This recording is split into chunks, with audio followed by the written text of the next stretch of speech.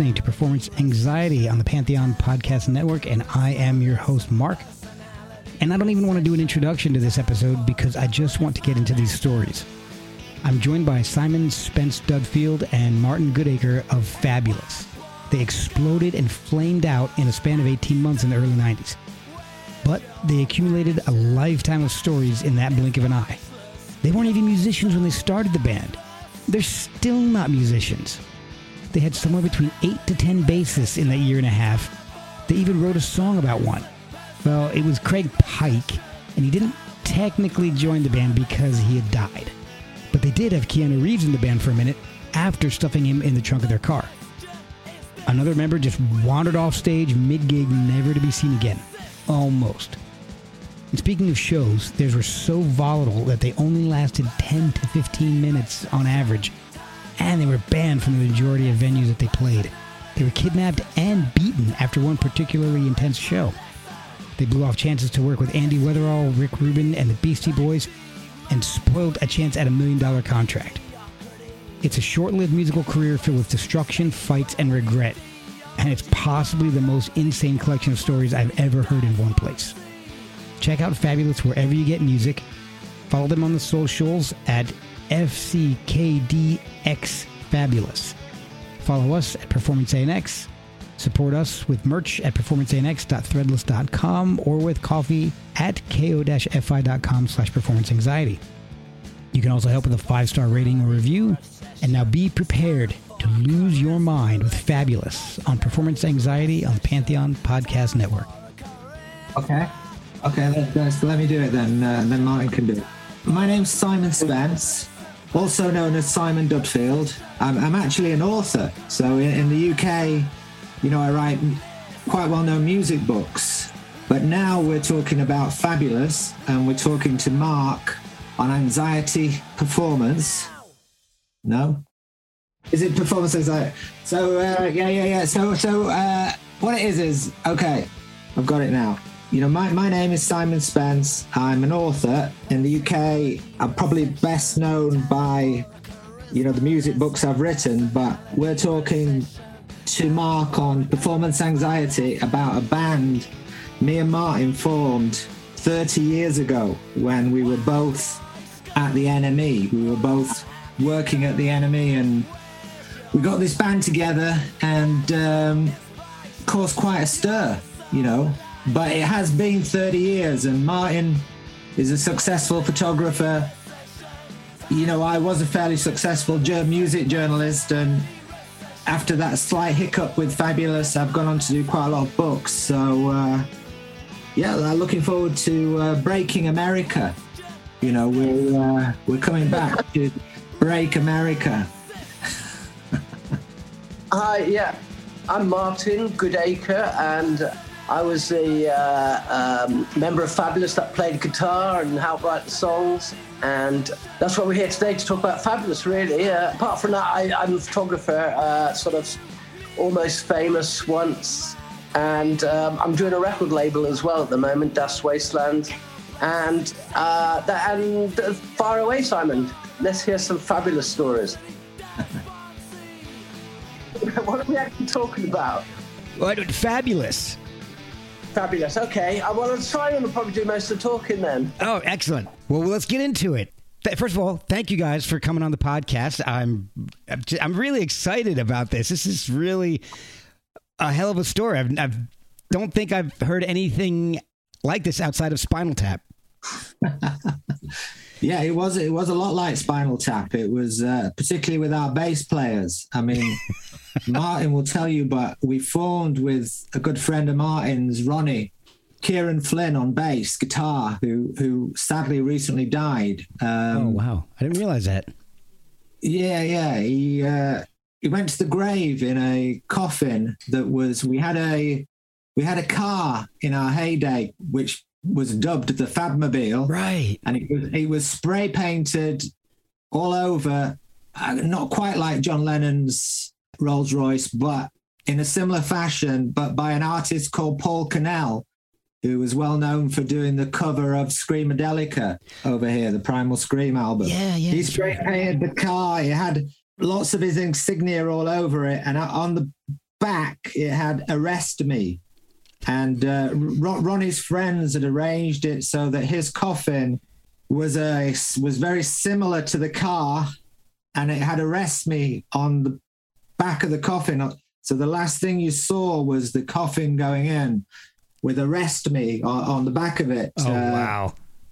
But Ronnie, we had a manager. We didn't really have any manager, to be honest with you. We had a guy who was the NME assistant editor, James Brown, and he went on to found Loaded magazine. But James was quite highly strung, and many times we had sit-down meetings with top-level record industry executives, and I mean, I can remember sitting in these meetings being promised a lot of money, and then somehow James never really managed to seal the deal. Oh, no. But James sacked Ronnie. We supported the Beastie Boys, did a show over here at the Marquee. I mean, I can't remember what year, 91 maybe. And we supported the Beastie Boys, and Ronnie turned up and he was wearing a bathrobe and a shower cap. And that was a sackable offence. But to that story, there's another story before that, because we had a rehearsal before we did the gig at the Marquee Club with the Beastie Boys, and James, our manager at the time, walks in to our rehearsal with all three Beastie Boys. Oh. And then then they said, "Can we have a go?" And so they played our instruments, and we just sat there, basically I was a bit gobsmacked anyway. I was like, what? I can't believe the Beastie Boys are there. And we should have got on the mics and gone crazy, but instead we just said, like, "Okay, that's cool.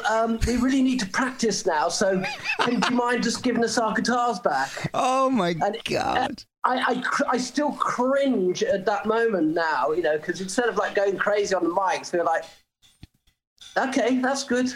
You can play a bit of guitar, so what?" But that sounds like it went with the attitude of the band. But before we get too far into that, I kind of want to know how the band formed, because you guys weren't technically musicians when the band formed. Were you playing in bands before? Let me just finish the Spinal Tap, because after Ronnie, we must have had 8. I mean, the band was only going for about a year, right? Maybe just over a year, but we had about 8 subsequent bass players. Oh my gosh! They didn't keep dying, but that's good. Well, we had Keanu Reeves as a bass player for a short while. Yeah. I heard about that. You guys got to tell that story, but we got to build up to that one. I'll start it. I'll start it, and then Simon can go back to the details. But for me, I got a call from James, and he said, "Look, we've got Keanu Reeves with us, and we're going to go and rehearse." And I thought, yeah, whatever. I hadn't seen them for a couple of days. And then it was dark, and I got into the car, the Fabmobile, which is an old Austin 1800s, the ugliest, ridiculous car you could ever imagine, spray painted "Arrest Me," as Simon was saying. And I got in the car, and there's nobody on the back seat. Simon's in the front, Simon and James are in the front. I sit on the back seat, and then from the bit where you keep all your luggage, a head pops up and it's kind of going, "Hi, man." Like it was Bill and fucking Ted together. And then we drove to, I'll let Simon carry on then, because, I don't know how you met. I think you met him in a club, didn't you, the night before? Yeah. So Keanu was, there was publicity. There was a lot of publicity about that, Mark. But Keanu was a bass player. We had the chap who went on to play with Mark Ronson and Jamiroquai. Oh, okay. Stuart, he was the bass player for a little while. Yeah, Stuart Zender, who married an All Saint as well. And oh, wow. I recently just heard an interview with him on the radio, Stuart Zender, and they said, because he's a funky bass player, he's based Stevie Wonder, they said, "But did you play in a punk band once?" And he went a bit quiet. He said, "Yeah, they were called Fabulous, but they were anything but." I thought, fuck you. Yeah. He didn't even want to practice with us because he was so funky. Oh, well, hey, you know, funky and punky don't always go together. We'll be right back after a word from our sponsors. This podcast is sponsored by BetterHelp. Without a healthy mind, being truly happy and at peace is hard. The good news is therapy works. But what is therapy exactly? It's whatever you want it to be. Maybe you're not feeling motivated right now and would like some tools to help. Or maybe you're feeling insecure in relationships or at work, not dealing well with the stress. Whatever you need, it's time to stop being ashamed of normal human struggles and start feeling better because you deserve to be happy. And now you don't have to worry about finding an in-person therapist near you to help. BetterHelp is customized online therapy that offers video, phone, and even live chat sessions with your therapist, so you don't have to see anyone on camera if you don't want to. It's much more affordable than in-person therapy, and you can start communicating with your therapist in under 48 hours. Try doing that in person. So join the millions of people who are seeing what online therapy is really about. It's always a good time to invest in yourself because you are your greatest asset. And a special offer to Performance Anxiety listeners, you can get 10% off your first month of professional therapy at betterhelp.com/performanceanxiety. That's betterhelp.com/performanceanxiety. Thanks again to BetterHelp for sponsoring this podcast. So, yeah, because he plays the bass up here, you know, like Mark King out of that level 42, isn't he? Oh, yeah. You can't slap to a bit of punk, really, can you? No. I mean, unless it's by accident. Right. You can slap by accident, but not on purpose. Right. You guys were working at New Music Express, NME, when the band formed, but you weren't actually musicians at the time. You're a journalist and a photographer. Were you in bands prior to this? Did you guys play music before Fabulous formed? I had been in a few bands, and I started playing guitar about 15, and to this day now, I know nothing more than I did in that first 2 weeks of learning myself how to play the guitar. I wouldn't say we were actually musicians in any way, but the great thing about the attitude of punk was that you don't have to be a musician. I mean, I hate musicians; they're so boring. Yeah, and I hate these talented people who noodling away. Because to me, it's all about the message, the attitude, and the idea that you don't have to be fucking quiet to listen to. I go to gigs now and people shushing me. And I don't know what it's like for you, but Germany is quite weird with gigs where I live now. And you can't even really shout at the band, like, you're shit, get off, less, without somebody turning around and basically almost kicking you out. Wow. Although we did get kicked, we did get kicked out of a Manic Street Preachers concert for I don't know what we were doing wrong, but I got thrown out, getting overexcited. Oh my gosh! So, Simon, what about you? Were you in bands before? No. This was my last and first and only band. But what it was that Martin was slightly older than me. So Martin had come from a beautiful location in the UK before we met in London, and in the countryside called Malvern, which is Elgar, right, Martin? Elgar? Elgar lived there, yeah. My next neighbour was, what's the violinist called? Nigel Kennedy. Kennedy was my next door neighbour. Oh, wow.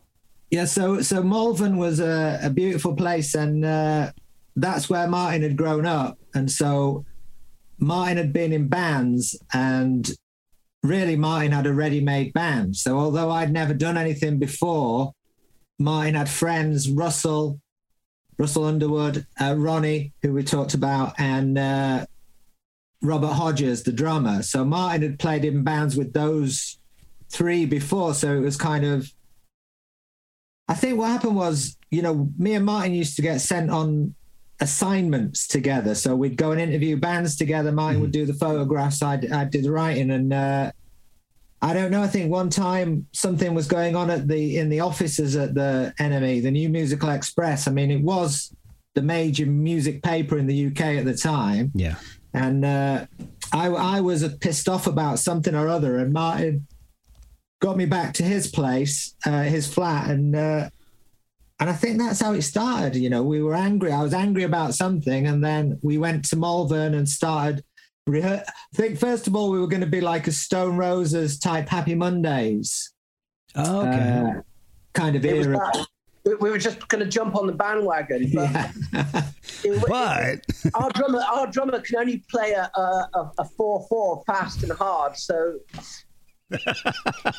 And then we have to punch that information into him. He's actually still living in the countryside there, actually, as well. Oh wow!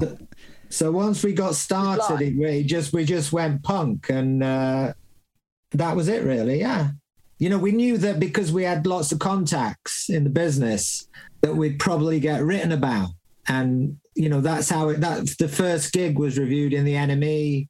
You know, maybe the second gig, we had a full page spread in the face. And that was via a sort of girl that I knew at the time.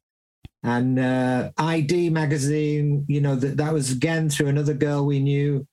So within the first sort of month of being a band, you know, we had a lot of record companies knocking on the door or trying to get hold of us, or you know, and a lot of coverage. So we weren't really a normal band, you know, we would play like in those early days, which were the best gigs for me, was like 10 minutes, 15 minutes.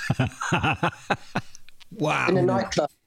In a nightclub, yeah. Always in a nightclub, a London nightclub. And then we'd, you know, so yeah, those early days were for me the best. And then it started to get like, we had a tour booked to the first tour, and I remember, you know, you have to play at least 30 minutes to get paid. Oh, okay. You know, that sort of thing. And so you did your set twice. Yeah.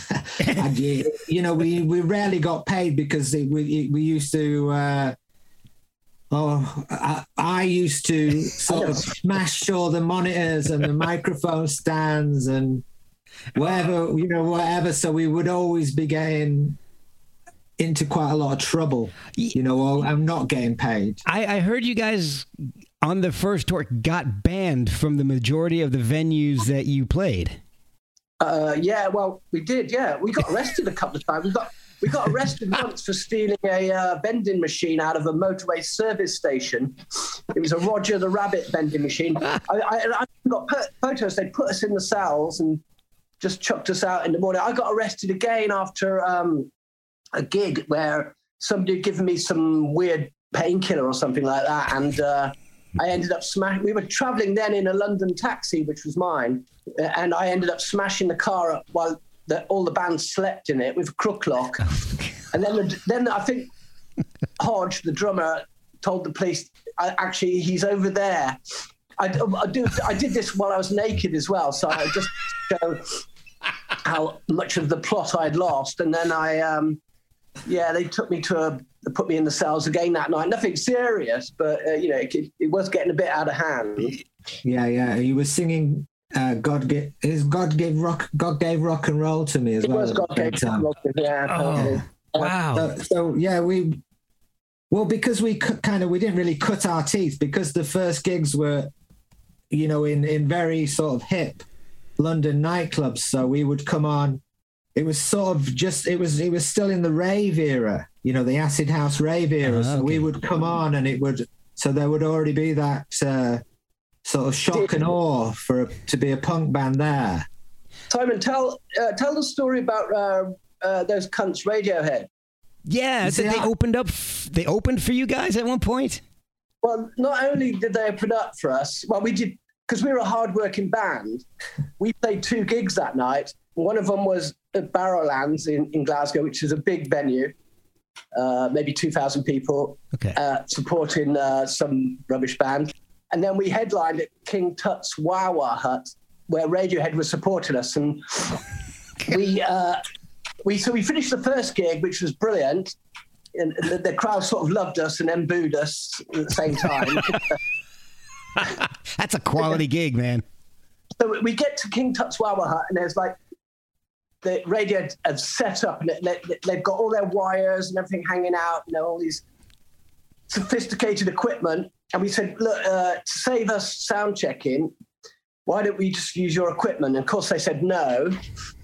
And they weren't very nice about it either. So we said, okay, take it down. So they had to take all of their thing apart. We put on stage these 2 tiny little amplifiers, just had drummed a chord, said that'll do. And then they had to re-sound check themselves again then. And they didn't talk to us, and they played to 8 people. We played to about 30, I think, at the most. It's a great night. But they were so miserable. You could see, I think they just got signed to EMI, so they had like that massive backline, didn't they? The first EP out, the first EP, whatever it's called, or the first album. I'm not even sure, but they weren't that popular at the time. They weren't as popular as they are now. Let's put it that way. Right? Yeah. No, I don't remember the Beastie Boys coming to rehearsal, and I don't really remember much. The thing I remember about that gig is there was a guy at the front shouting, "You're not punk. You're not punk. You're not real." And then I got so fed up, I booted the guy in the face. Oh yeah, Bust all his. That's not that gig. Bust all his nose. Oh God!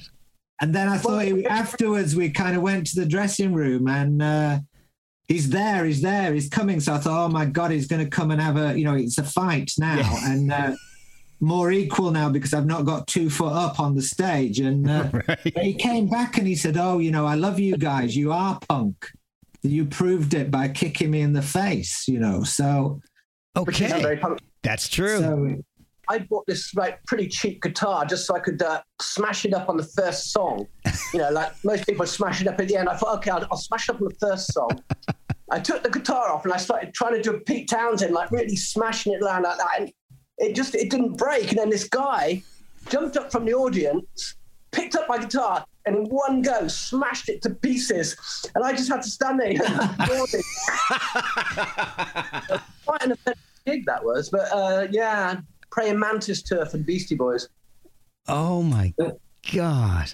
So sometimes we would be banned for, we did behave like spoiled brats a lot of the time, but we felt that was appropriate. But it was, we'd get banned for things like, we didn't like the food that the promoter had prepared.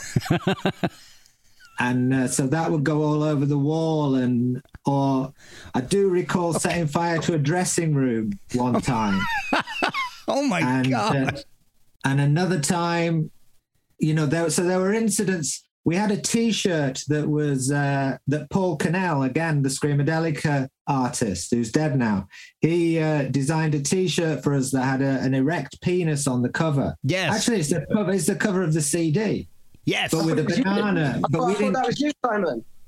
That's not me, Ryan. That's you on a T-shirt, isn't it? That's not me. No, It looks just like you. People say it looks a little bit like me, but it's definitely not me. But it is a man holding his erect, laying back, holding an erect penis, and that was illegal. I think it still is illegal. It still is. We argued that, you go into, I don't know what it's like in the US, but UK garages to get your petrol, and they used to have lots of pornographic magazines. So it was okay for women to be displayed like that. But we said, well, there's the erect penis. And so sometimes we'd get banned because of that, they wouldn't want the T-shirt or... Students didn't like it. I heard that was actually a very popular T-shirt design for you guys. They sold like hotcakes. Yeah. I mean, we should have made more, really, but we'd lost the plot by then. We'll be right back after a word from our sponsors.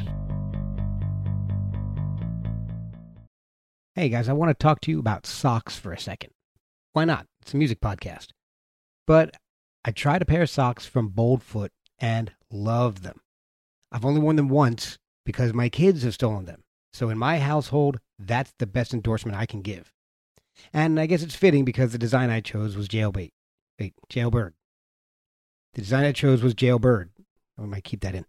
The socks are 100% American made, and 5% of all proceeds go to veteran charities. It makes sense, seeing that Boldfoot is a family and veteran-owned company. They have a huge variety of styles. So check out boldfoot.com and buy some of the best socks you've ever slapped on your feet. And help veterans while you're at it. That's boldfoot.com. So we weren't very organized, we weren't very, we thought we'd do about 10 gigs and then get signed to a £1 million record deal. I mean, that was really the idea. Yeah. So we weren't, so we had a shocking T-shirt. That was just part of it. It wasn't like, let's do the merchandising. It wasn't really like that, But I think that T-shirt, somebody said, on eBay, or it's quite, I don't think you can get it back. I think Jeff might have said it was like $100 or something like that for someone who'd got one. But I don't have one. So okay. I don't know. It's on our new compilation sleeve, though, but there's instead of the erect penis now, there's a Velvet Underground banana on it for some reason. Yeah, for some reason. I hope you could peel it off. Oh, now that's some packaging right there. Yeah. We that was what we discussed with Jeff, but I think, the costing was an issue. So you guys recorded just a couple of singles, I guess it ended up being 3 singles. You recorded an entire album's worth of stuff, but only ended up releasing 3 singles. You worked with Peter Waterman, who was known more for pop music, and that reflected in the album title, produced by Kylie. How did you guys end up working with Peter Waterman? With Waterman, it was the first single we recorded with. I'll give you the Waterman. Waterman was me and Martin went to interview. There was a period where just when the band started, the NME would still let me write for them. Okay. And then they got to a point where, maybe we're in the Guardian newspaper, or there was a point where the band got too popular or too well known for me to continue. They wouldn't let it. But in that brief period, me and Martin went to interview Malcolm McLaren, and Martin took pictures of McLaren posing all around the Fabmobile. and we talked to Malcolm about the band, and he said, if you really want to make an impact, you have to sign with Peter Waterman, who was in this country best known. I don't think he's ever broken America, but in this country it was Kylie Minogue, Jason Donovan, a lot of sort of manufactured pop acts. So I don't think, me and Martin wrote the songs, but I don't think either of us would claim to be great songwriters. So the idea that Waterman would write our hits was very appealing. Okay. And in a way, like maybe like Zieg Zieg Sputnik. Okay. Maybe something along, So initially, Waterman had a Belgian hardcore techno producer making the music for us, and we would have to rewrite the lyrics with Stock Aitken and Waterman. Oh, is that the guy from Lords of Acid? The producer, but I don't know. I don't even know what his name was. We weren't very interested in music. We weren't very interested in. We were interested in music, but we weren't really that bothered about. Okay. I can't remember the guy's name. I think I believe, and if I'm reading it right, I believe it was Praga Khan from Lords of Acid. Yeah, Praga Khan rings a bell. Yeah. It was Praga Khan. I remember going to a meeting, and Waterman said, "Okay, bring in some records of the stuff that you want to sound like." And I took in Curtis Mayfield. And he goes, "You've got to be fucking joking. You're never going to be able to do this." And then Simon showed him like Raw Power by Iggy Pop, and he goes, "Yeah, that's where we're at." We did something with Andrew Lou Golden as well, which was kind of interesting. The Rolling Stones. Was that the Stones cover that you guys did? Was that what you did with him?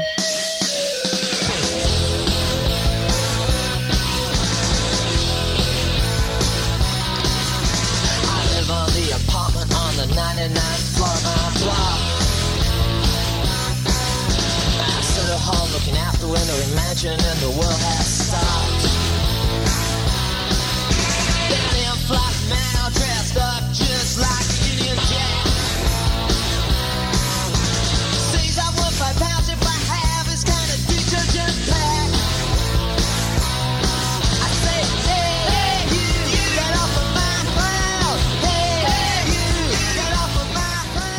or was that something different?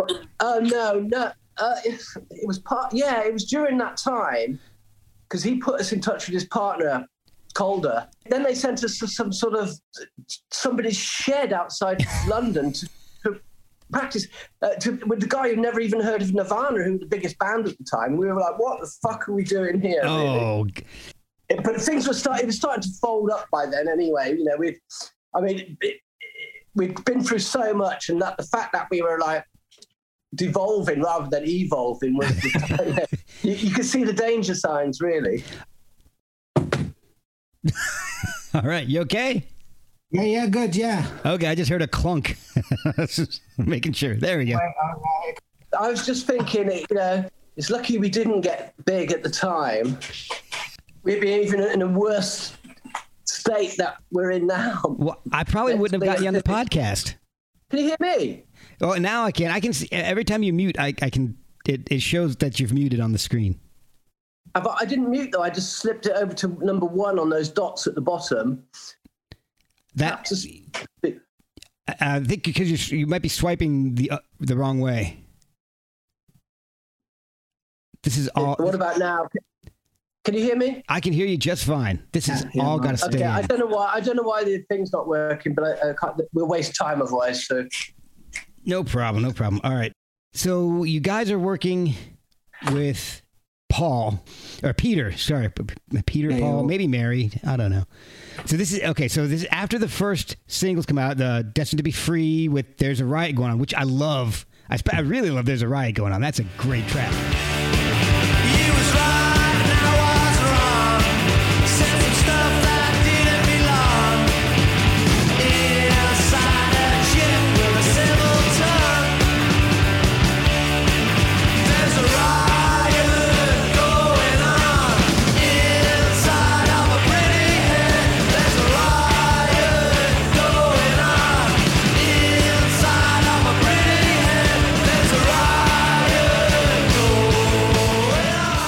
With Peter, some reason they bring Praga Khan in to write songs for you guys.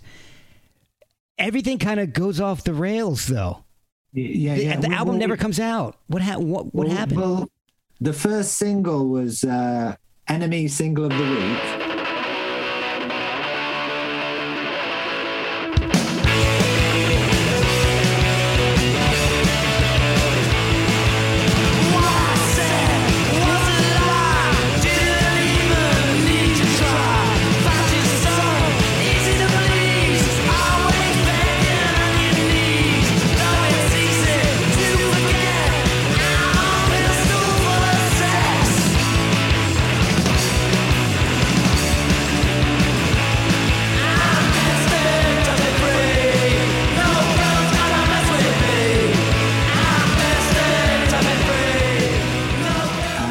Recorded it for Heavenly Records, which was quite a hip record label. It had Manic Street Preachers, Not the Charlatans, what's that other one? Saint Etienne, Flowered Up. They had quite, it was a very fashionable record label, and Lanigan.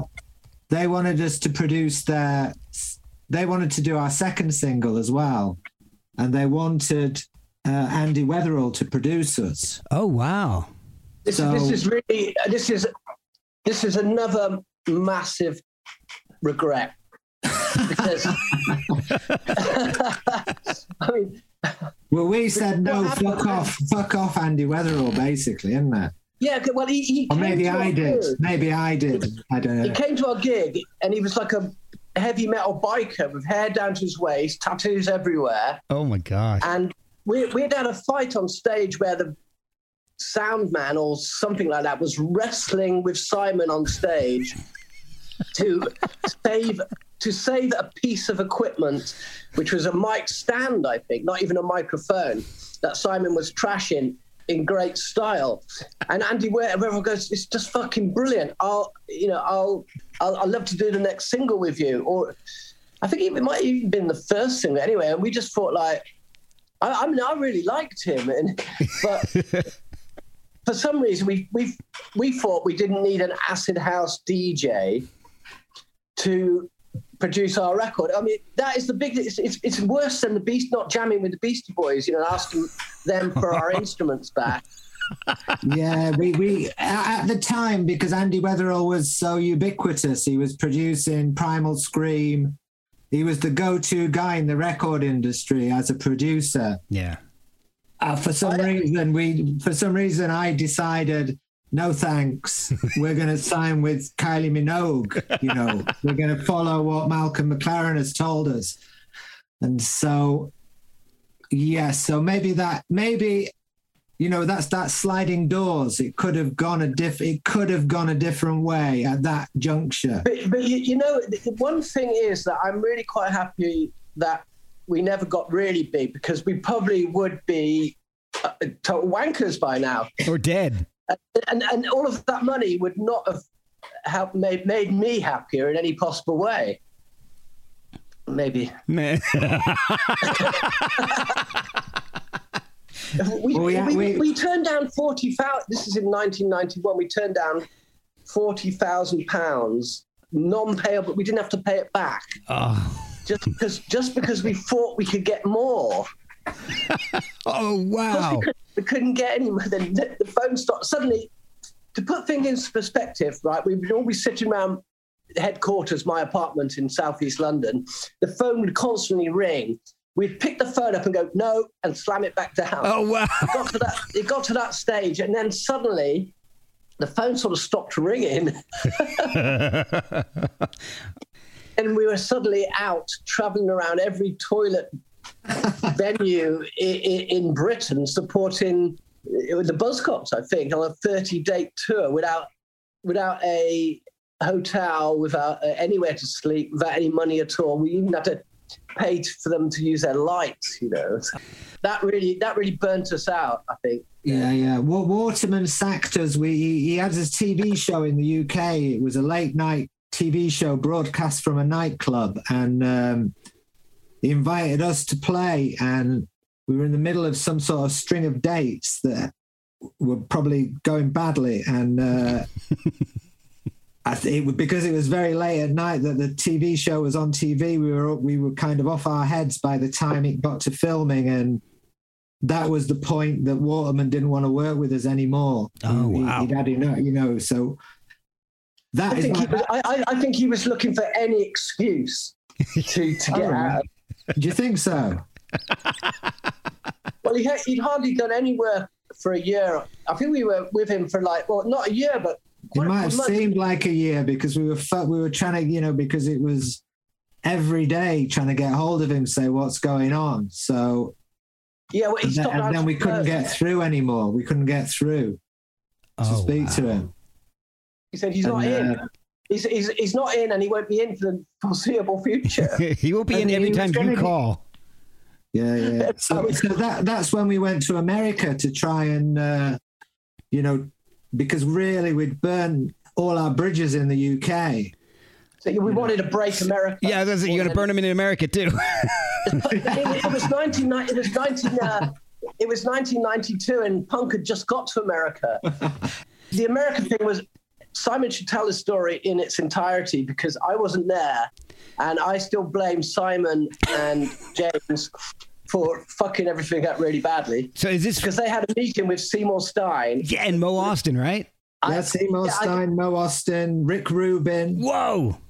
There was some cat from Sony Records who'd signed the Manic Street Preachers. So that was. There was strong interest in America, but we did balls it up. Yeah, we balls that right up, me and James. James Brown, our manager at the time, said basically he had his checkbook with him and he could have written us anything. Wow. But lack of preparation. Yeah, I think they didn't even take a tape or a video of us or anything. And then I think they were just shit-faced at the meeting. I don't know what happened. I wasn't there. Well, we did take a tape. We took a videotape of clips. We've been on TV in the UK. We never really had a record deal. Even that first single with Heavenly It was done on a handshake. Ronnie had sorted it out. It was done on a handshake. So we never had a record deal. Wow. And, but we did get on, you know, but we were on like mainstream TV shows. So we took a video, which was clips of TV shows and a bit of live stuff. I don't know, 10 minutes of the best stuff we thought. But then when we were in the big meeting, that was when we realized that the UK video format and the American video format was slightly different. And so our videotape wouldn't play. Oh. And then James said, "Can you get your top off, Simon?" Because he thought that by, you know, because I had a bit of a physique then. So he thought that by parading around topless, that'll get you a record deal. That would get us a record deal. He also said, I was going to be he said, Simon's going to be the next Billy Idol. Forget about the band. Simon will be the next Billy Idol. If that's what he said. Oh my God. They were selling me out. In desperation. Oh God. But then we were ill prepared for even after that, they took us out for this big meal. And yeah, we'd spent some time with the Beastie Boys, and I don't know, we'd been up a lot. We'd been up many days, and we were badly behaved at that meeting. Also, you know, Mark, it was.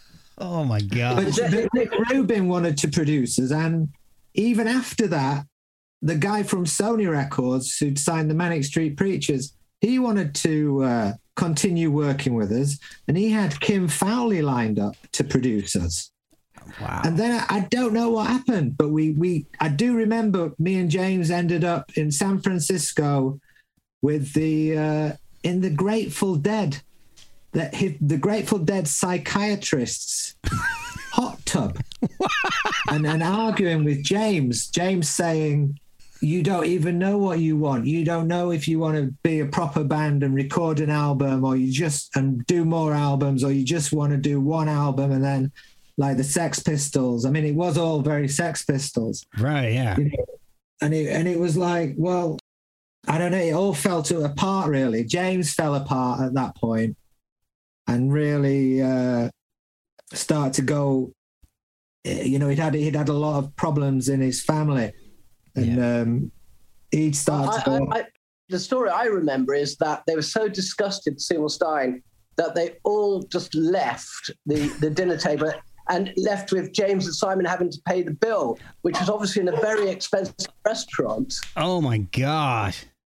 Yeah, and then James, I can't remember where I got or how I got there. Like, I can't remember a lot of this stuff, but I do remember James, I can't get into it, with Seymour Stein. He just, I think Seymour Stein quite liked the look of Russell, the guitarist, the other guitarist, and I can't remember why James went off with Seymour to try and rescue the deal somehow. And, you know, but Rick Rubin would have been quite good, I think, you know, would have been good to work with as well. But the same as Andy Weatherall, you know, it was never to be, really. Yeah. So where is the music that you recorded been for 30 years? I mean, has it been in your hands? Has it been in somebody else's possession? Because it's been kind of, I almost want to say mythical, that it's been recorded and nobody knew what happened. I asked James, because he had the master tapes on 2-inch tape of some of the recordings. He goes, "I threw those away ages ago." Oh. When I was cleaning the house. Oh my God. I had a couple of the master tapes, and I sent them to Jeff, and one of them wasn't even us. he said, "What about this track?" And I said, "That's not us." He said, "Oh, thank God for that." Basically, okay. He's like jingle jangle pop bollocks. He did have. There are some recordings that Jeff has got for the album that I don't recall actually recording, but obviously we did, you know. But I don't really remember doing it, you know. So amazing. So there was bits and bobs, I guess, that we did, and here it all is now on CD with a nice booklet. You know, we always said that, you know, really the hype was something to see. You know, all the media coverage that we managed to get for ourselves, you know, from very from very little talent. Let's be honest, and and then to get this sort of tsunami of publicity was. So it's nice. It's nice to see in the CD, some of that publicity collected, for the booklet, and actually the music doesn't sound that bad. I always thought it sounded much worse than this. I played it to somebody the other day, and they said it still stands quite well mainly because it's sort of more a classic punky sound than what was going on. And we were at the time in the UK, there was this movement, the shoegazing movement. Oh yeah. And bands were getting, they had this sort of sonic sound, but they were really boring on stage because they were looking at their foot pedals all the time. Right. And we wanted to just sort of rock out, like shaking our tits to the hits. Right. So why release it 30 years after? Well, actually, I started talking to Jeff about 10 years ago. It's taken 10 years. So, okay, so the band exists for a total of 18 months or so, and then everything else takes forever. Yeah. I think we just had to let it lie for a while because it really burnt us out anyway. Yeah. I'm glad it's out. It's great to have it out, really. Yeah, I concur with what Martin said earlier. It was probably a lucky escape because, say, even with that limited amount of success we had, we did sort of go a bit OTT, and I think any more success would have, some of us did go quite mad, and, it would have been even worse, but it's not like... Yeah. Russell, the second guitarist we had at the time, the original liner, he lost control halfway through a tour after taking some LSD, and he sort of vanished basically. Oh wow! So we lost. He walked off stage mid the gig. Yeah, mid gig, wasn't it, Martin? He walked off stage, he walked off stage, never to be seen again. Well, for a while, but he was actually living with me at the time, so I did see him. He locked himself in his bedroom, and occasionally his girlfriend would come out and go, "Can you help me with Russell?" And I was going, I can't face these. It was quite dark actually. Wow. Seeing him. Yeah. But he came through. He's sort of okay now. And he's quite enthusiastic about this project as well. So it's great. Sort of brought us back together a bit. That's been the good thing about it, catching up, because we never sat around for 30 years. Like what could have been, pissing in our pints. It was. Yeah. We just got on, it was difficult after being a music journalist and then suddenly fronting that band. It's difficult to get back into music journalism, because for photographers, I always thought it was easier. For Martin and Russell, who was also a photographer at the Enemy, because I'd been like the mouthpiece or the front person. So I'd been doing all the shouting about how great we were and how terrible everyone else was. Right. So it was quite difficult, and striding about in these yellow trousers. Quite difficult. Bright yellow trousers. Yeah. I just remembered another story then when Suede, this British Britpop, almost pre-Britpop band, supported us in South London, and we met them on the stairs. It was Brett Anderson and Bernard Butler, and they said, "You hate us, don't you?" We said, Yes, we hate everyone. And they sort of minced off, into the distance with their, dressed in black. And so, things caught up with us as well because we were slagging everyone off. So when the initial shock of us suddenly being became apparent, basically people couldn't wait to get the knives in when things started to go slightly downhill. Right. I've actually had a chance to listen to the album, and it's really cool, man. The singles are great, but the two tracks that are my favorite, that stand out to me the most, I love Dead Friends.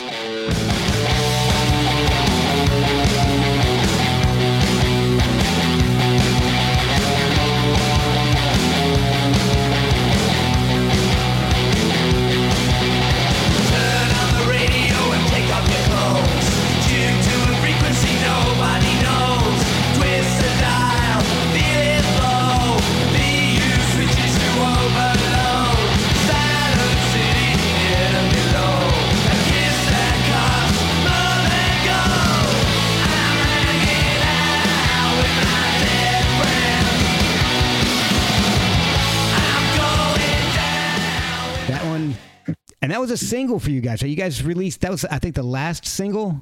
Yeah. That was on King Lake label that I set up a label for that. That song was actually about a bass player who nearly played with us. But he died 9. actually before. He was the bass player with Iggy Pop. And he had joined a band called The Hypnotics. And yes, I know them. He followed us around on tour. He loved being with us. And then he was great as well. I mean, he's a proper musician, so he could actually play. So he could teach us a little bit. And then he was with The Hypnotics, and they went, they all sort of lived together in a squat in South London, and they were looking for a cup to make a cup of tea with. And they walked into his room, and he'd been dead for like 2 days. Oh, my God. Yeah, I never. So that was what that song's about. Is dead friends, really. It's like What was he called, Martin? Craig. Yeah, he died. So I think we can claim Craig as like the 10th bass player, and he died. So that's another Spinal Tap. That is so Tap. We used to call him Sludge. Oh, really? Really? I have no idea why. I remember. I got his leather trousers. Do you remember? Got them. No, I've not got them now, but I can't imagine wearing them off the dead body. Yeah. Come on, let's see. But I did get his leather trousers off him. Yeah. So The Hypnotics. Yeah, that was sort of what that was about. That was. That is a good one. Yeah. That's all right. That one. That's insane. Well, all right, so the other song that I should say is my other favorite, and maybe you guys got a crazy story about this one, is Capital Gold.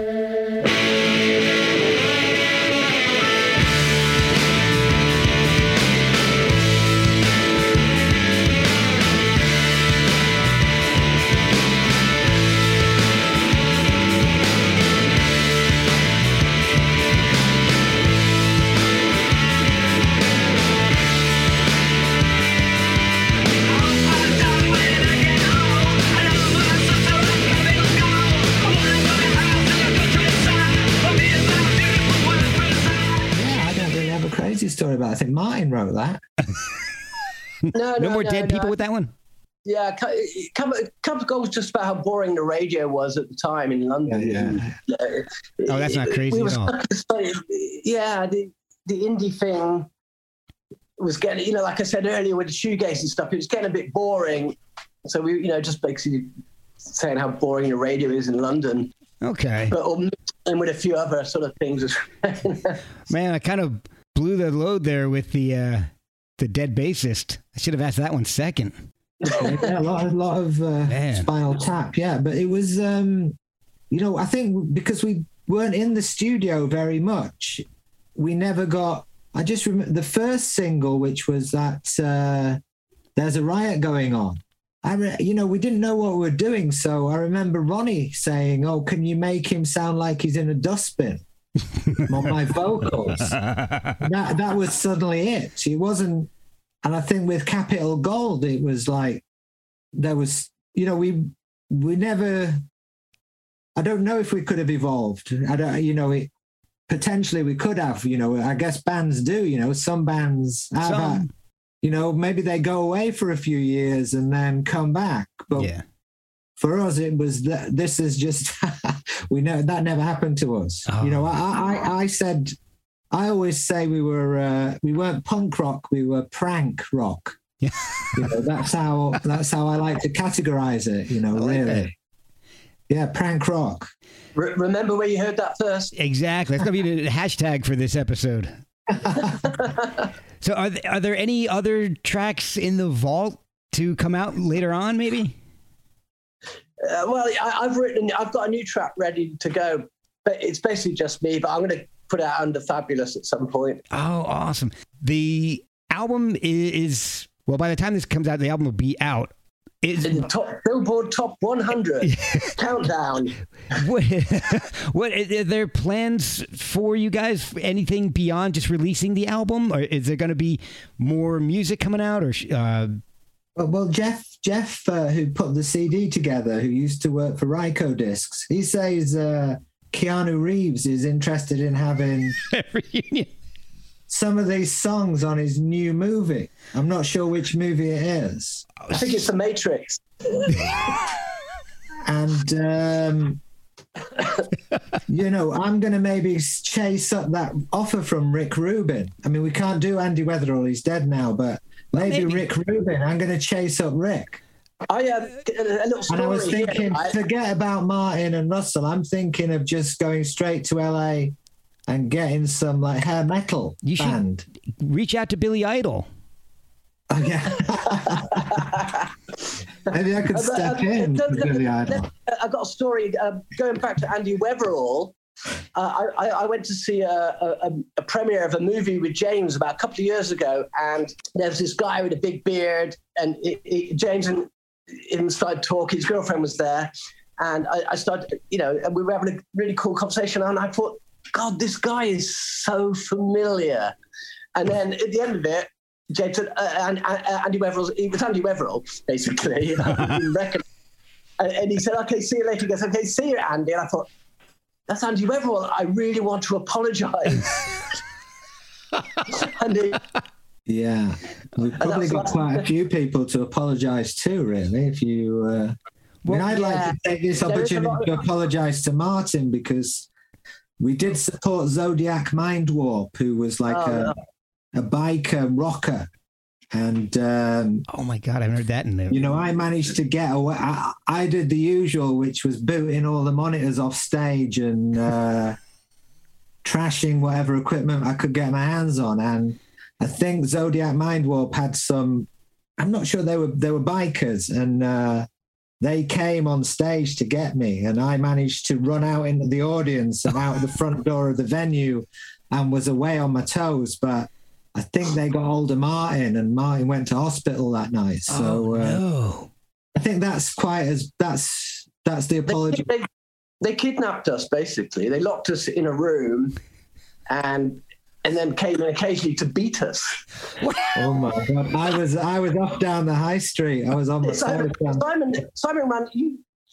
Sorry, I was just getting a glass of wine, but you ran straight off the stage as the fight started. One of the bouncers hit me over the back with one of those old style metal fire extinguishers. Oh my God. That put me to the ground. Oh my God. And I wasn't doing anything. I didn't do anything. I was just playing a guitar. They were after Simon. Yeah. Simon ran through the crowd and straight out into the streets of London, of Croydon, or wherever it was. You guys need to do it. There wasn't Croydon, was it? It's Ilford. Yeah, it was my fault, that, yeah. You guys need to do a follow-up album and title it Kidnapped by Zodiac Mindwarp. It wasn't Zodiac Mindwarp. I don't think they even paid any attention. It was the bouncers at this place called the Ilford Island who were... What was it? Used to dealing with, like, thugs, basically. Oh. They couldn't believe it when we started smashing up their stage and their lights. They really didn't like it. Oh, well, yeah. They took total offense. Where can people find the album? How can they get a hold of the album? And is there a social media presence for the band or for you guys personally that you'd like to share? I like that. Thanks. I have no idea, actually. I thought it was already out, and we were already in the Billboard Top 100. But oh, I love you guys. And Lady Gaga wants to now do something with us. Yeah. A collab. The offer's buying in. So where can they get the album? Where is it going to be on streaming platforms, or do you have to buy a physical copy? Yeah, I hope so. You're asking the wrong person here, really. Yeah, Jeff would be the person to ask. We've got some physical CDs, so I imagine there are going to be physical CDs in the USA, and I imagine Jeff will put it on Spotify as well. Is there a social media The presence other at all? thing, social media, again, we don't really, Jeff is we don't do any of that. I mean, I've just finished a book with... We're artists. We don't have to deal with social media. Yeah. Well, guys, I think there's a Facebook site maybe or something like that. Do you remember playing in Manchester? Do you remember playing in Manchester, Martin, when the guy shouted out Sham 69? Certainly, I remember that. Yeah, that was a great gig. From the audience, he shouted out Sham 69. Yeah. That was John Moore. And I was so insulted at that particular point, but now I really quite like Sham 69. It was a compliment. didn't you guys? But at the time, I was like horrified. No, we're more like the MC5. What are you talking about? Well, you guys, Not Sham 69. legend. Well, I'm sorry. Legend has it you guys recorded a cover of Wooly Bully. Andrew Loog Oldham thought it was a great idea. We should do this song. I think because he owns the rights for it, or something like that. But they're trying to get us. I've never heard that bloody song, and it's like that. I hate. But now I thought that it's probably a really good idea. We could have brought back proper rock and roll like the Stray Cats, or Shawaddy Waddy. It probably would have sounded like, wouldn't it? Or Sha-Na-Na, my favorite. There you go, Bowser. We could have done Let's Go to the Hop as the B-side. Oh my God. If you guys are doing that, I actually would have bought that. I still might. You could come back as a pure rock and roll band, because I only listen to pure rock and roll now anyway. I don't, and right-wing punk. Oh, excellent. Well, guys, I don't want this to end mid-story, so okay. Thanks for your time, Mark. It's much appreciated. Well, I'm in with you guys. I am completely bought into Fabulous. I can't believe you actually like it, though. I mean, I'll tell you, I honestly love Dead Friends, and I love Capital Gold. Poor Petrol Interface. I mean, Pour petrol in the face is... it's not about pouring petrol in a woman's face. It's not actually physically about pouring petrol in a woman's face. It's about actually burning down a country that is so messed up, and it's more messed up than it is now. We have to go through this Brexit thing. And when I listened to that, I thought that was the anthem. We wrote the anthem to Brexit ages ago, to the antithesis of Brexit and this insular patriotism that Great Britain's going for, flag-waving idiots everywhere, basically. And that's a powerful political song. Yeah, I wouldn't disagree. I just want Green Day to cover it. Or who's the big punk one? What's that guy called? Machine Gun Willie? Yes, that's exactly it. Machine Gun Willie. I think he's... or Kid Rock. Steamboat Willie. Steamboat Mickey. Oh, guys. Well, I'm gonna look you guys up on Martin. I've been checking out your photography. It's brilliant. I'm a photographer. Well, I was for about 12 years before I had kids. Now I just kind of do as a side. But I love it. Simon, I've got to check out your books because I wasn't familiar until we started this. So right. Yeah, it's a little easier to check out photos in a book. So, but I have to get into it. So to any publishers out there, I'd be very happy to do a book with you. Hey, but at the moment, I'm very busy with the Fabulous Reunion compilation CD, now available on Super Megabot Records. Awesome, guys. Thank you so much. I really do appreciate all your time and the amazing stories. It's been just incredible. I love it. Thank you. Thanks for your time.